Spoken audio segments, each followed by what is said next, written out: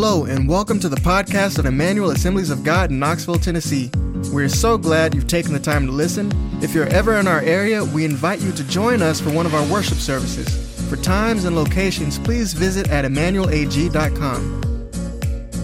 As some of you know, about a decade ago, I spent some time on the internet debating people. Actually, I was really good at it, and it was hanging out in different places, fellowshipping with the Word, really, where I met my wife. I met her online.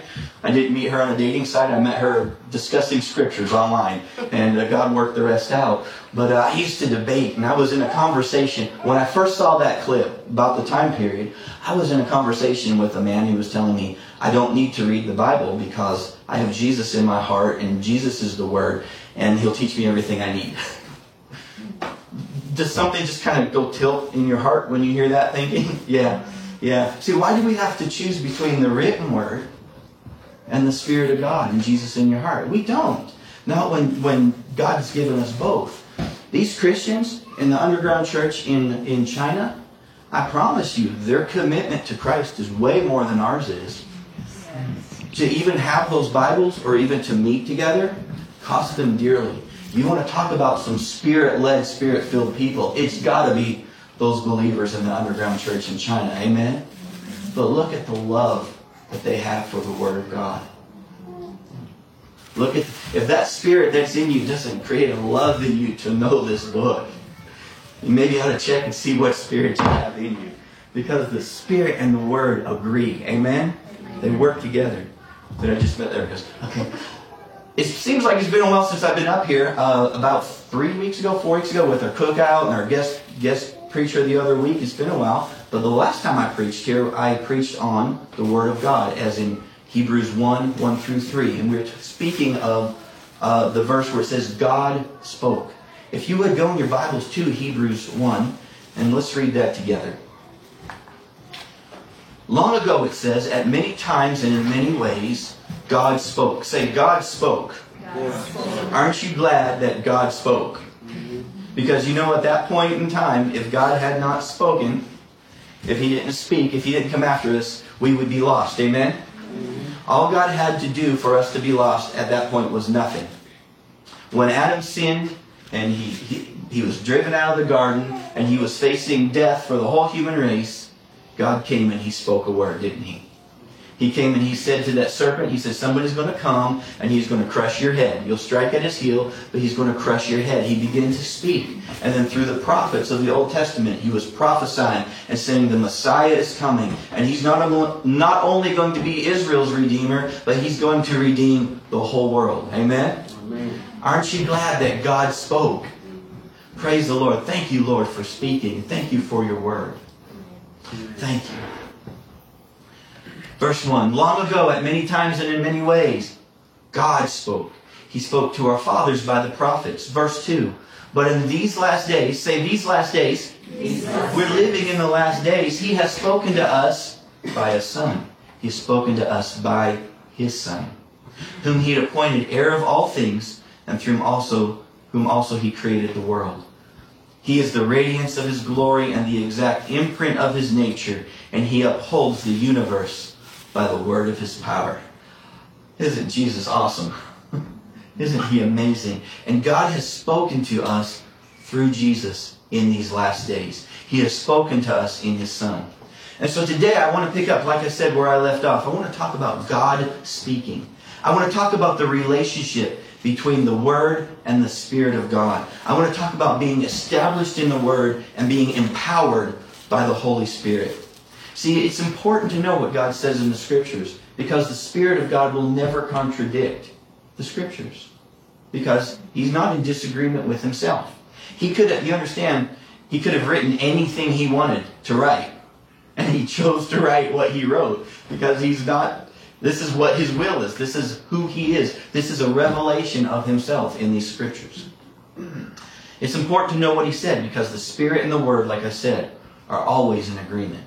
Now, if you'll think back with me, about a month ago, when I shared on this last, we talked about the two travelers on the road to Emmaus. Do you remember that?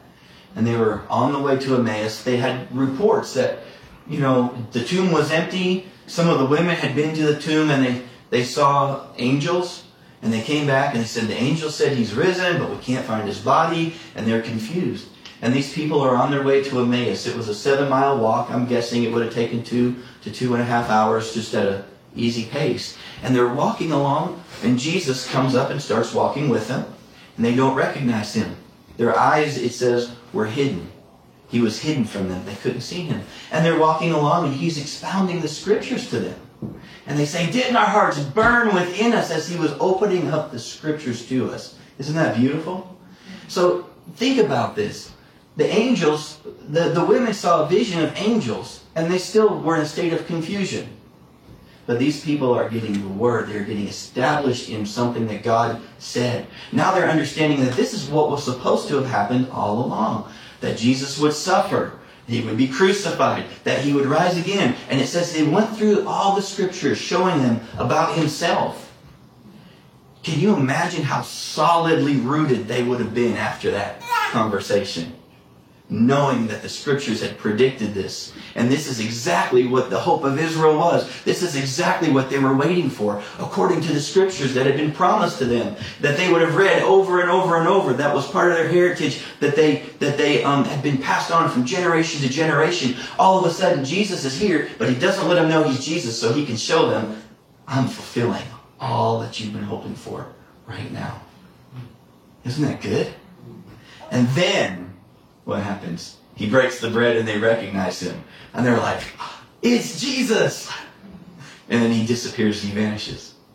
See, when they went back to the other people, which they ran back to Jerusalem 7 miles, they ran back. What did they have? They had a testimony too. They said, we had an encounter with Jesus. We saw something supernatural. And then here's the foundation for it. They could communicate it. They could share it. Isn't that good? Isn't that good? God put such a premium on his word. He wrote a book. God wrote a bestseller. He wrote a book. What an awesome book he's given us. Praise the Lord. About in the early 90s, I lived in Georgia. And I don't know, I don't follow a lot of sports, and so if I start saying things wrong, my apologies, but I followed everything once, okay? And in the early 90s, the Atlanta Braves went from the worst in their division one year to first the next year. And we were all going around saying worst to first. Anybody remember that?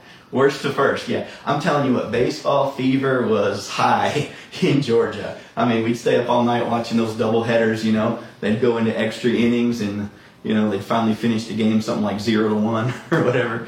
But boy, I was into it. I followed it. It was I enjoyed it at the time. And there was a man there, and you'll probably remember him. Love him or hate him. Deion Sanders. Remember him? Yeah. You know what? I remembered this, but I looked it up. I wanted to get my facts right because I know some of you guys know sports a lot better than I do. I didn't want to embarrass myself, okay? In the 1989 season, Deion Sanders hit a major league home run and scored a touchdown in the NFL in the same week, making him the only player to ever do that. He played both baseball and football. He was also the only man to play in both the Super Bowl and the World Series. On October 11th, 1992, Sanders and the Atlanta Falcons played the Dolphins in Miami, and then in the same day he flew to Pittsburgh to be with the Atlanta Braves for their National League Championship Series against the Pittsburgh Pirates. Okay? This is, not many athletes do both, right? So we were all going around saying both. What do you think, Deion? Both. Do you remember that? Anybody hear that? And there was even a commercial, I came across it when I was looking for this, about, it was a Pizza Hut commercial. And they asked Deion Sanders, they said, so you want to play baseball or football? He says, both. They said, you want to play offense or defense? Both. And they say, well, do you want stuffed crust or meat lovers? That's a Pizza Hut commercial. Both. Obviously, Pizza Hut was selling a stuffed crust meat lovers pizza. But both. So when somebody asks you, what will you do? Are you going to follow the Spirit or are you going to be in the Word? What do you say? Both. If Deion Sanders can have both, boy, how much more can we have both? Amen? But, false dichotomies are a part of life. You know, a false dichotomy is when you take the choices and you boil them down to two choices and you present it like you have to choose this, and if you don't choose this, you're choosing this, right? But you know, in the real world, there's oftentimes a third choice, right? But false dichotomies, they sound like this. You either believe in science or you believe in creation. Right? If you believe in creation, you can't believe. That's the implication, right? But what's the third choice? I mean, there's a lot of science that seems to support creation, isn't there, when you look into it? So why couldn't you also say you either believe in evolution or you believe in science? Because evolution has a lot of gaps. You know, it's a scientific theory, right? You know, see, we make these dichotomies where it's this way or this way. There's no third option. A lot of great scientists have been creationists and still are. It's just not the political stand today in politics, but it's true. Try this one. You can either go to college or be poor all your life. Right? I mean, is there a third choice, maybe? I don't know, like win the lottery. Nobody considered that. I could play the lottery. Maybe I could start a business, or I could go to technical school. You know, people have done well in those things, you know. There have been people who go to college and are still poor. So it's not a guarantee. It's a false dichotomy. It's presenting everything as either or. We don't want to do that. This is how you do your kids. You either do what I say, or you're going to be grounded until you're 37. Is there maybe another option? Because let's face it, you're not really going to ground them until they're 37. It's false dichotomy, but it does help them to make the decision. I get that, right? You either buy $7 a gallon organic milk or you don't love your kids. I pick on her income about this when she brings home the organic milk. I'm like, what's so special about this? It comes from the same place on the cow as the Weigel's milk. I get it, though. I get it. I mean, I know the what do you call it? The antibiotics and stuff. I get it. I know what organic's about. I agree. But it's just kind of funny. I mean, you people, just because you use organic milk doesn't mean you love your kids more than somebody who uses Mayfield milk. Okay? It's a false dichotomy. And it's really bad in politics, right? You hear it all the time in politics. If you care about the future, you'll vote for me. If you care about the environment, you'll vote for me. If you care about freedom, you'll support my campaign, right? Well, what if I care about the environment and freedom and the future, but I don't think you're the one to do it? It's a false dichotomy. But unfortunately, false dichotomies are here to stay. We're not going to get away from them. But you know, there are real things that are to be separated and understood. When Jesus said, you're either with me or against me, and he does not gather with me, scatters, that's not a false dichotomy. That's a position statement of Jesus Christ. He's saying, you gather with me or you're scattering. You are with me or you're against. He's asking us to make a choice, to choose for him or against him, because there's no middle ground. You remember when God created the heavens and the earth? He separated light from darkness. He separated day from night. He separated the ocean from the land. And he drew these lines and made these distinctions. Look with me at 2 Corinthians chapter 6, verse 14. Paul says this, do not be unequally yoked with unbelievers. For what partnership has righteousness with lawlessness? What fellowship has light with darkness? What accord has Christ with Belial? Or what portion does a believer share with an unbeliever? And what agreement does the temple of God have with idols? Do you see the contrast that he's making? Understand, these are not false dilemmas. You are righteous in him, or you're lawless. He didn't call us to be lawless. Righteousness is not lawlessness. Isn't that interesting? You are light because you're in him, or you're darkness. See, you may have to choose between things of God and things of the world, or things of God and things of the devil. But you will never have to choose between something from God and something else from God. Because if God has provided it, it's yes. It's yes. That verse goes on. It says, for what agreement has the temple of God with idols? For we are the temple of the living God. As God has said, I will make my dwelling among them and walk among them. I will be their God, and they will be my people. Therefore, go out from their midst and be separate from them, says the Lord. He's asking us to make a decision to come out from things. When he presents a dichotomy, when he presents two choices, It's because He's bringing us to a point of truth that we enter into it. But so often when the world gives us an ultimatum, two choices, they're just trying to manipulate us. They're trying to take us into a political perspective, or they're trying to sell us something, like $7 a gallon organic milk.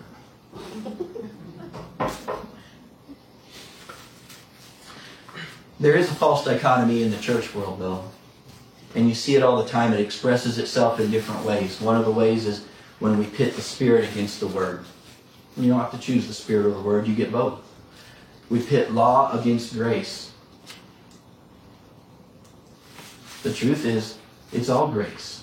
Grace was working through the law to bring a revelation of sin, so that God could bring us righteousness by faith through grace. Amen? Grace and law were working together. Judgment and mercy. Judgment and mercy work together. There's no need for mercy without judgment, but without judgment we wouldn't understand what sin was. We wouldn't understand, death was in the world before the law was given, the Bible says, but people were still dying even though there was no understanding of it. The law helped them to understand what was going on, and then God worked through that to bring grace. But it was all grace. It was all mercy working together. Judgment and mercy working together. I preached a couple months ago on bearing fruit. And we make a dichotomy between fruit, bearing fruit, and works. In the Bible, except for your salvation, you don't get saved. You do not get saved because of your good works, your acts of righteousness. You don't.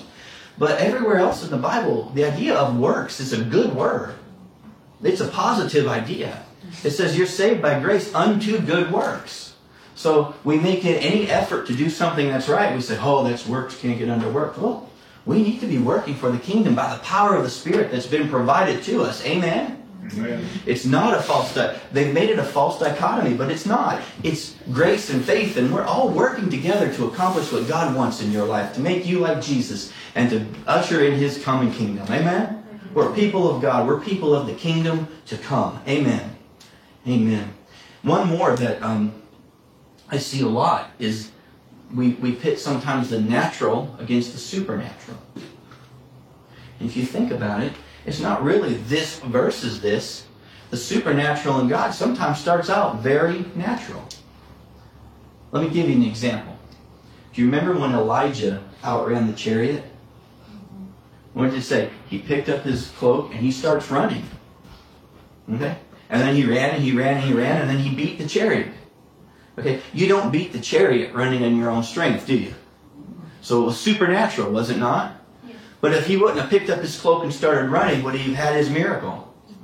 It started out in the natural and then it was empowered by the Spirit. You see that? What about Gideon when he ripped those gates off of that city wall? He went up there and he put his hands on the gates and he started pulling. And the Spirit of God in him energized him and he pulled those gates right off, locked and everything with the posts, put them on the shoulder and carried him up the hill. But if he wouldn't have taken these hands and put them on that gate and started pulling, those gates wouldn't have come off, would they? You're told if you're a believer that you can take these hands and lay them on the sick and they'll recover. Amen. But if you don't start and take your hands and put them on somebody who's sick, there's somebody who might not recover.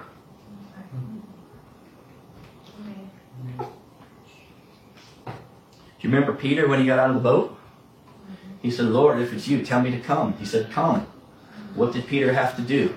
Something very strange in the middle of the sea, but very natural. He swung his leg up over that boat, shifted his weight, hopped down on that water. And that water held him. If he wouldn't have started in the natural, if he wouldn't have started doing something, he'd have never had that miracle of walking on the water. Remember the 10 lepers? They said to Jesus, they wanted to be healed, and Jesus said to them what? Go show yourself to the priest. And as they went, they were healed. They probably walked that road a dozen times. Who knows? But they were just walking in obedience to Him. And it opened the door to walk supernaturally. They received their healing. Isn't that good? So you start off doing what Jesus says. You expect the Spirit to empower you to accomplish what He wants. I think that's exciting. If you don't lay your hands on people, people don't get healed. You know how many of you were Pentecostal church? We speak in tongues. Who speaks? The Spirit speaks through you. But whose vocal cords are vibrating? Yours. That's not you. You speak all the time. See, it's the natural and supernatural working together. It's not either or all the time, is it? See, I think this is helpful because a lot of times, I think we're like waiting and waiting. Oh, God, move. God, do a miracle. And sometimes it's just a matter of going up there like Elisha did after Elijah's mantle fell on him. He said, "Where's the God of Elijah?" And smacked that water and expected that water just to depart. And it did. Didn't say that he was led of God to do that. He said, "I asked for a double portion and here I go." Smack. He just expected it. And God met him at his point of faith. See, doing what God says is faith, is it not? Ordering your life that way is faith. The paralytic could not walk. He was laying on the mat. And Jesus said, "Pick up your mat." Okay? Paralyzed people can't pick up their mats and walk. Right? The woman in adultery, he says, "Go and sin no more." Okay? People trapped and ensnared in sin can't just go and sin no more. But the word of Jesus was empowerment to that man to have the strength supernaturally to pick up his mat and walk. The same way I believe that word of Jesus to the woman, "Go and sin no more," was supernatural empowerment for her to leave her life of sin. See, what if we got serious about just doing what the word said, expecting God to be there? See, it's not about keeping rules to be right with God. It's about, the Bible says I can do this? Really? Okay, bye. I'm going to go do it.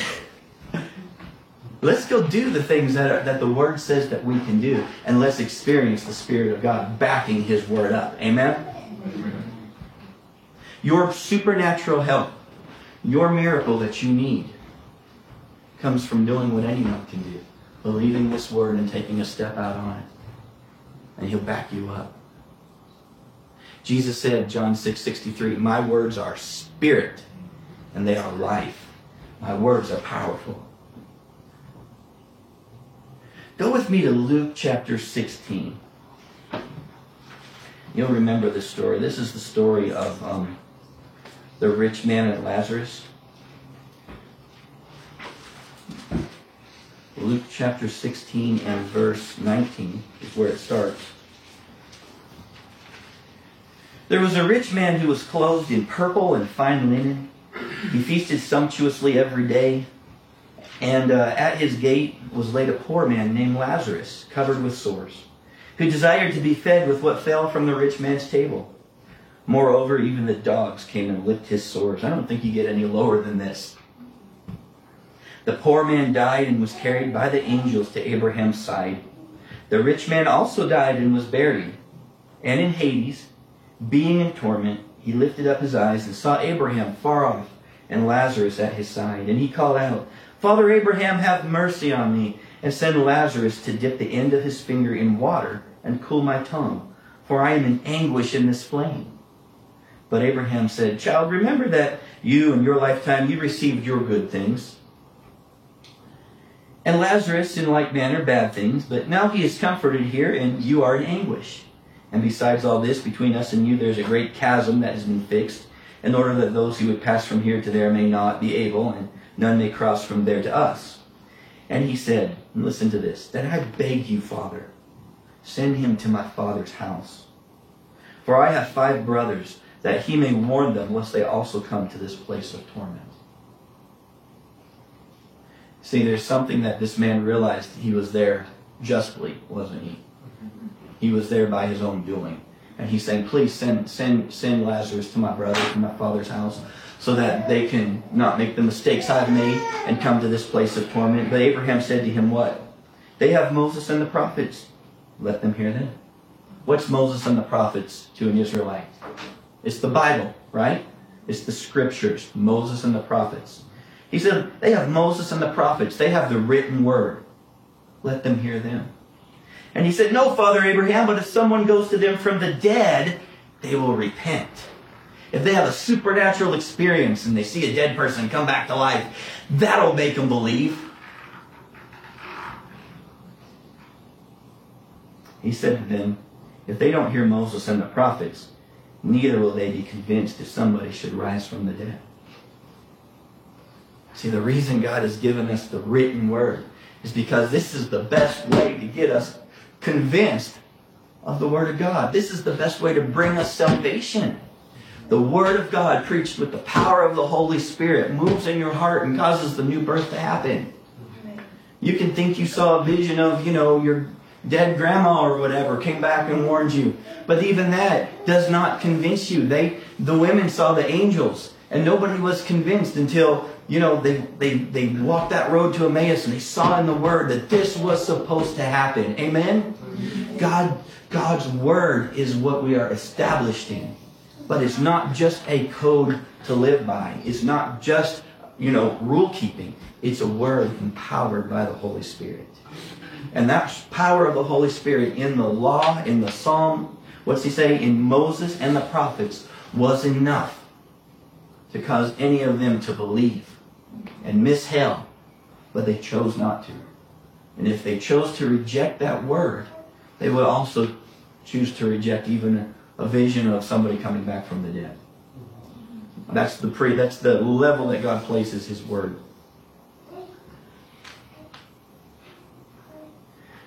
Ephesians 2:18 says this, "Let no one disqualify you, insisting on asceticism," which is treating your body rough for spiritual reasons, "and worship of angels. So let no one disqualify you of these things, going into detail about visions, puffed up without reason by his sensuous mind." Going on about visions, things that they've seen, their supernatural experiences. You would think, that, that's so spiritual. They're so they're so connected to the things of the Spirit. And here Paul is saying, don't be deceived. That's sensual. Isn't that interesting? I looked it up in a couple different translations. Holman says it like this: "Let no one disqualify you, insisting on ascetic practices and the worship of angels, claiming access to a visionary realm and inflated without cause by his unspiritual mind." Claiming access to a visionary realm. That's what that guy was doing, who I was talking with those years ago, wasn't he? I don't need the Bible. I can get everything I need from this visionary realm. Don't need the scriptures. Was he right? No, he wasn't right. He wasn't. But you know what? We got to be careful about this too, because God does speak to us. Visions are real. They're absolutely real. We were talking about it Wednesday, some of the different things we were sharing when God speaks to you. I had a time where God spoke to me. It was so clear. And you know what? It was scriptural. It was accurate. And I really didn't want to hear it because I wanted to think a lot better about myself. It was a word of correction. It was from the Lord. I received it and it changed my life. I did. So these things are real. But we're not trying to get way out over here where all we do is, what you want to do is you want to allow these things to be subject to the Word of God. Let them be judged by the Word of God. You want to be, and this is where humility comes in, okay? Because you're led of God. I'm led of God. I love this church because it's filled with such solid people. On Wednesday night, we had a smaller group Wednesday because so many people are on vacation right now. But we were talking about, just building the Word into our lives. I love this church because you guys go after the Word. You know the Word. Sometimes I don't even know what to preach because I know you guys already know so much. You know what I'm saying? But it's not my job to tickle your ears with something new. It's my job just to proclaim these truths that we can rally around and spur one another on to good works. Amen?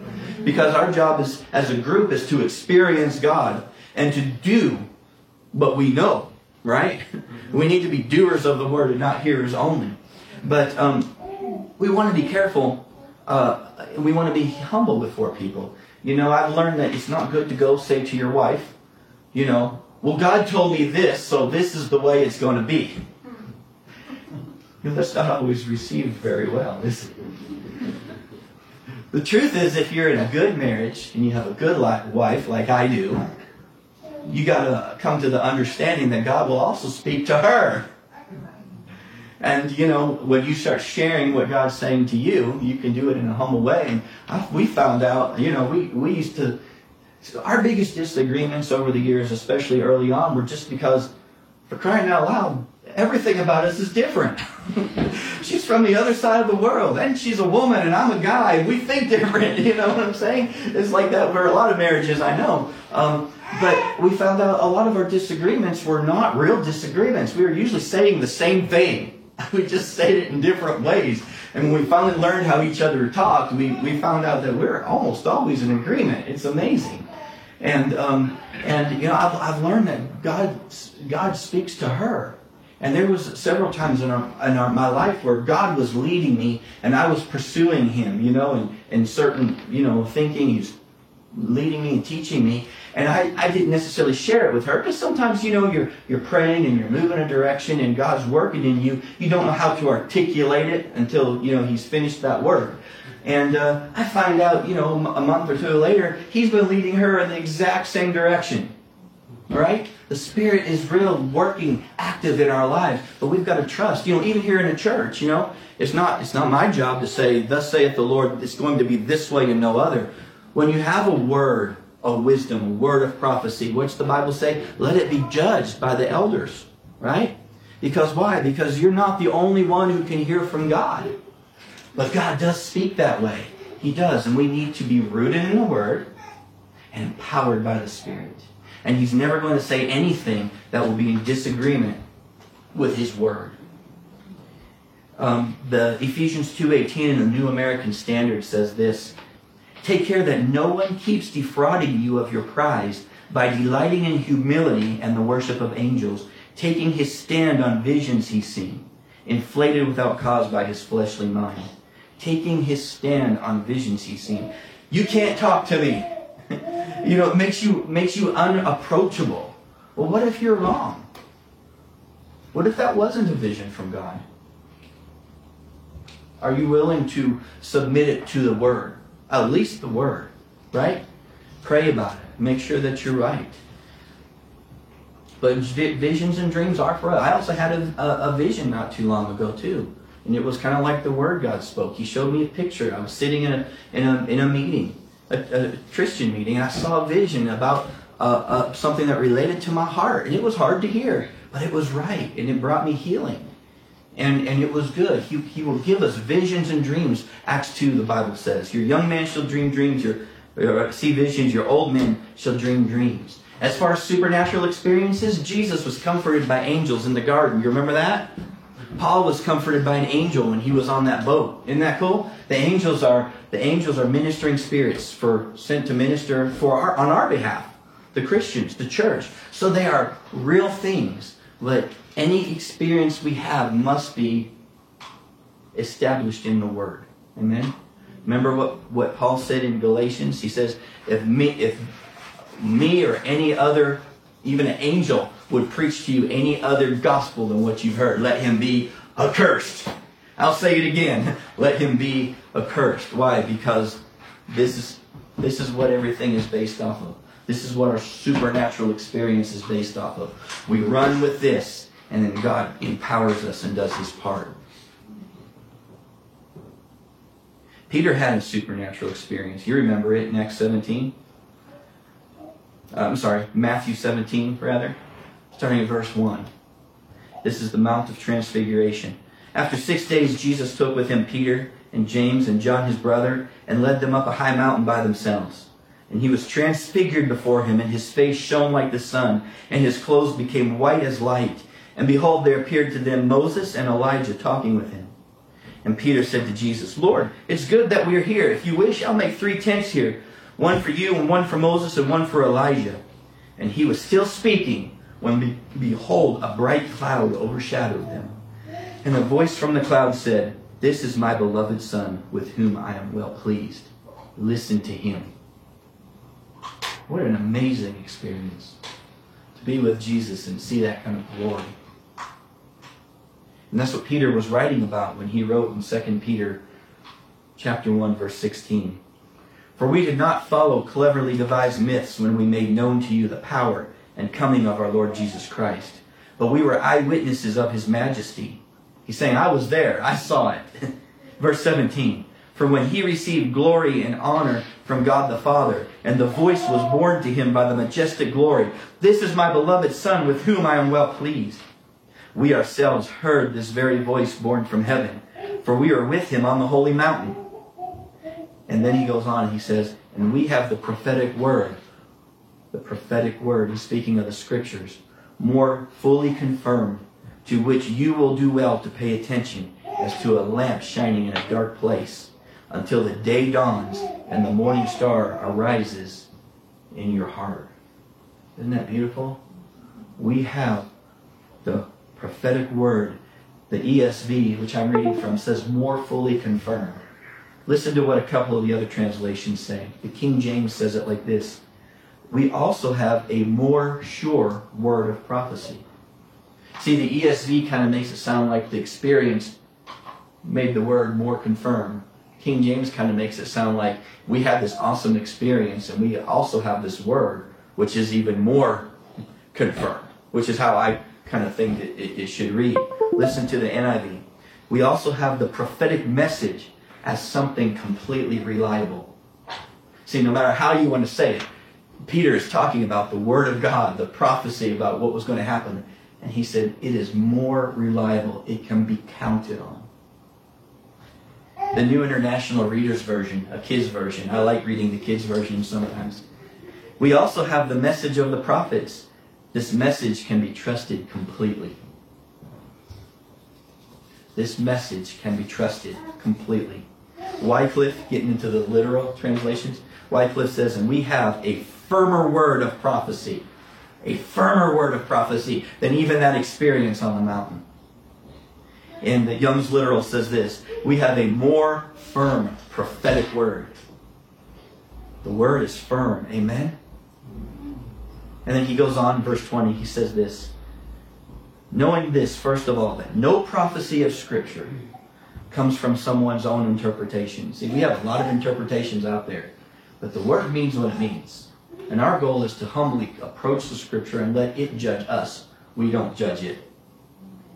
When we adapt a framework first, and we say, I believe in this framework, and then we try to fit the Scripture through it, how is that not going to lead to error? Some errors worse than others, but it will. But if we approach the Scripture humbly and say, God, what is your intention in writing this? How does this fit into your plan? And take the Bible for what it actually says. Then we have the accurate word of prophecy, more sure. No prophecy of Scripture comes from someone's own interpretation. For no prophecy was ever produced by the will of man, but listen, men spoke from God as they were carried along by the Holy Spirit. God spoke. Amen? Amen. God spoke. It's beautiful. So just to wrap this up, I want to get very practical here. The Bible says in James 1:22 that we're supposed to be a doer of the word and not a hearer only. We're supposed to do the word. And for those of you who would be interested, that word actually is logos. To do the logos. You can take this written word as it's written and go do it. Just right now, just like that. Be a doer of the word. Emmanuel Assembly is a church that is established in the Word and empowered by the Spirit, because the Word and the Spirit are in agreement together. They work together, and they will work together in your life. We're not talking about keeping the Word to try to legally earn salvation. We're coming and believing the Word, that Jesus has provided it by grace, but then we're stepping out to do everything the Word says, to be a doer of the Word. You don't have to go the way of the world. You don't have to have a bad marriage. You can do the Word. You can honor your spouse. You can love them. Lay down your life for them. Do what the Word says. And see if God might start working in ways that you've not imagined before. The Bible says about your family, your children, raise up a child in the way they should go. We've raised up children, I think, sometimes in maybe ways they shouldn't go. But if we would do the Word and model that and live that in front of them, watch God keep His Word and empower us to keep our families tight. The Bible says the Word is a lamp Psalm 119, 105. Your word is a lamp unto my feet and a light to my path. Didn't Peter say, what did Peter say up there at the end of it? We have the prophetic word more fully confirmed, to which you will do well to pay attention, as to a lamp shining in a dark place. See, this world is a dark place. Right? The kingdom is not, fully arrived yet. It's invading a dark place. This word is punching into a dark place. And if we'll follow this word, there's a song that we used to sing, and I guess we probably still sing, but it's an older song now, but if I stumble in the darkness, I will call your name by night, right? God of wonders beyond. It's a good song. And thank God, if you stumble in the darkness, you can call His name by night. That's a good thing. But the truth is, if you would walk by the Word, you don't have to stumble in the darkness, because His Word is a lamp to your feet and a light to your path. You can walk in this dark world by the light of the Word. Amen? Amen. You need to be a doer of the Word and watch God empower your life by His Spirit. Hebrews 4:12. Look at that. This will be our last scripture.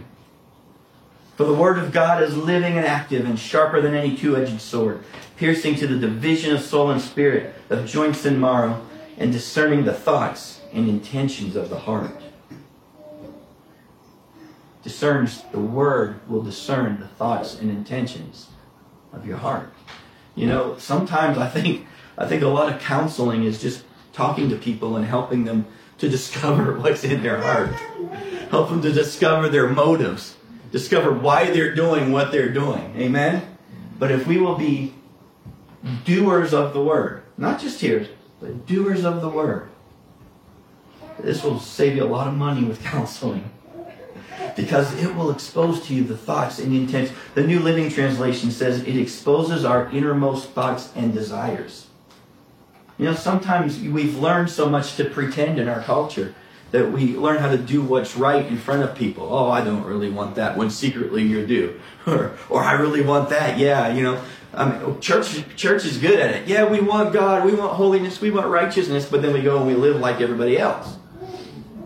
Well, if we were doers of the word, we would be exposed as frauds. We want what we say and what we do to line up with one another, right? That's what renewing the mind is. When what we know about the Word and what we do are the same. That's when your mind is renewed. The NTE, I can't remember what that is, but I know it's. I know the person who translated it, and it says this: God's Word is alive. You see, it's powerful and it's sharper than any double-edged sword. It can pierce right between soul and spirit, or joints and marrow. It can go straight to the point of what the human heart is thinking or intends to do. Become a doer of the word, and you'll be revealed. It will help you. It will help you line your heart up with the things of God. Amen? Amen. Be a doer of the word. It will counsel you. Be established by the word and empowered by the Spirit. Now I want to just get real practical, because sometimes you can talk about things like this, and what do I do? How do I do it? When we talk about being in the Word, it's not that you need to read the Bible for 20 hours a day to have any hope at living this life. You don't need to put the MP3 on and have it streaming constantly 24/7. You don't need the Christian TV on 24/7. That's not what I'm talking about here. It would be better to read the Bible for 10 minutes and then go out and do what you read than it would be to read the Bible for 6 hours and then forget it. Right? It'd be better to be a doer of what you know. So read the Bible. Read it in its context. Seek to understand. Start with the New Testament. At the beginning of the year, we did the 21 days of prayer and feasting, we called it, because we read through the New Testament in not the New Testament, but the Gospels and Acts in 21 days. Grab a reading program like that and read it, pray, ask the Lord to help you, apply it to your life. If you want to just start, if you've not read the Bible for a while, you want to start with the book of Mark. It's the second gospel. It's a shorter one. It's fast-paced. It gives you a really great overview of the life of Jesus. Start there. Read the book of James. A lot of the letters, like the book of James was a letter. Well, that's what it was, and it's been made into our Bible. The book of James is almost like a primer for early Christians who were just coming into the church so that they could learn what Christians should do. And it's a great book, and it's only a few chapters. You can read it in one setting. The book of Ephesians talks about the glorious church. 6 chapters. You can read it, and you can read it in a day. You know, start in the New Testament. Start small. But don't worry if you can't get in there and, you know, I think sometimes we're like, oh, I'm going to do this Christian thing. I'm going to get into the Word. I'm going to block out my whole day. Kids, don't talk to me. I'm reading the Bible. That's never happened in my house. I'm praying. I'm getting ready for church. Leave me alone. It's your bedtime. That's our Saturday night routine. But it's not so much that you have to become this, you know, what you think of a spiritual giant. Start reading a verse, read enough to get the context of it, and then go do that. And see if God meets you in there, empowered by the Spirit. Amen? Amen. Amen.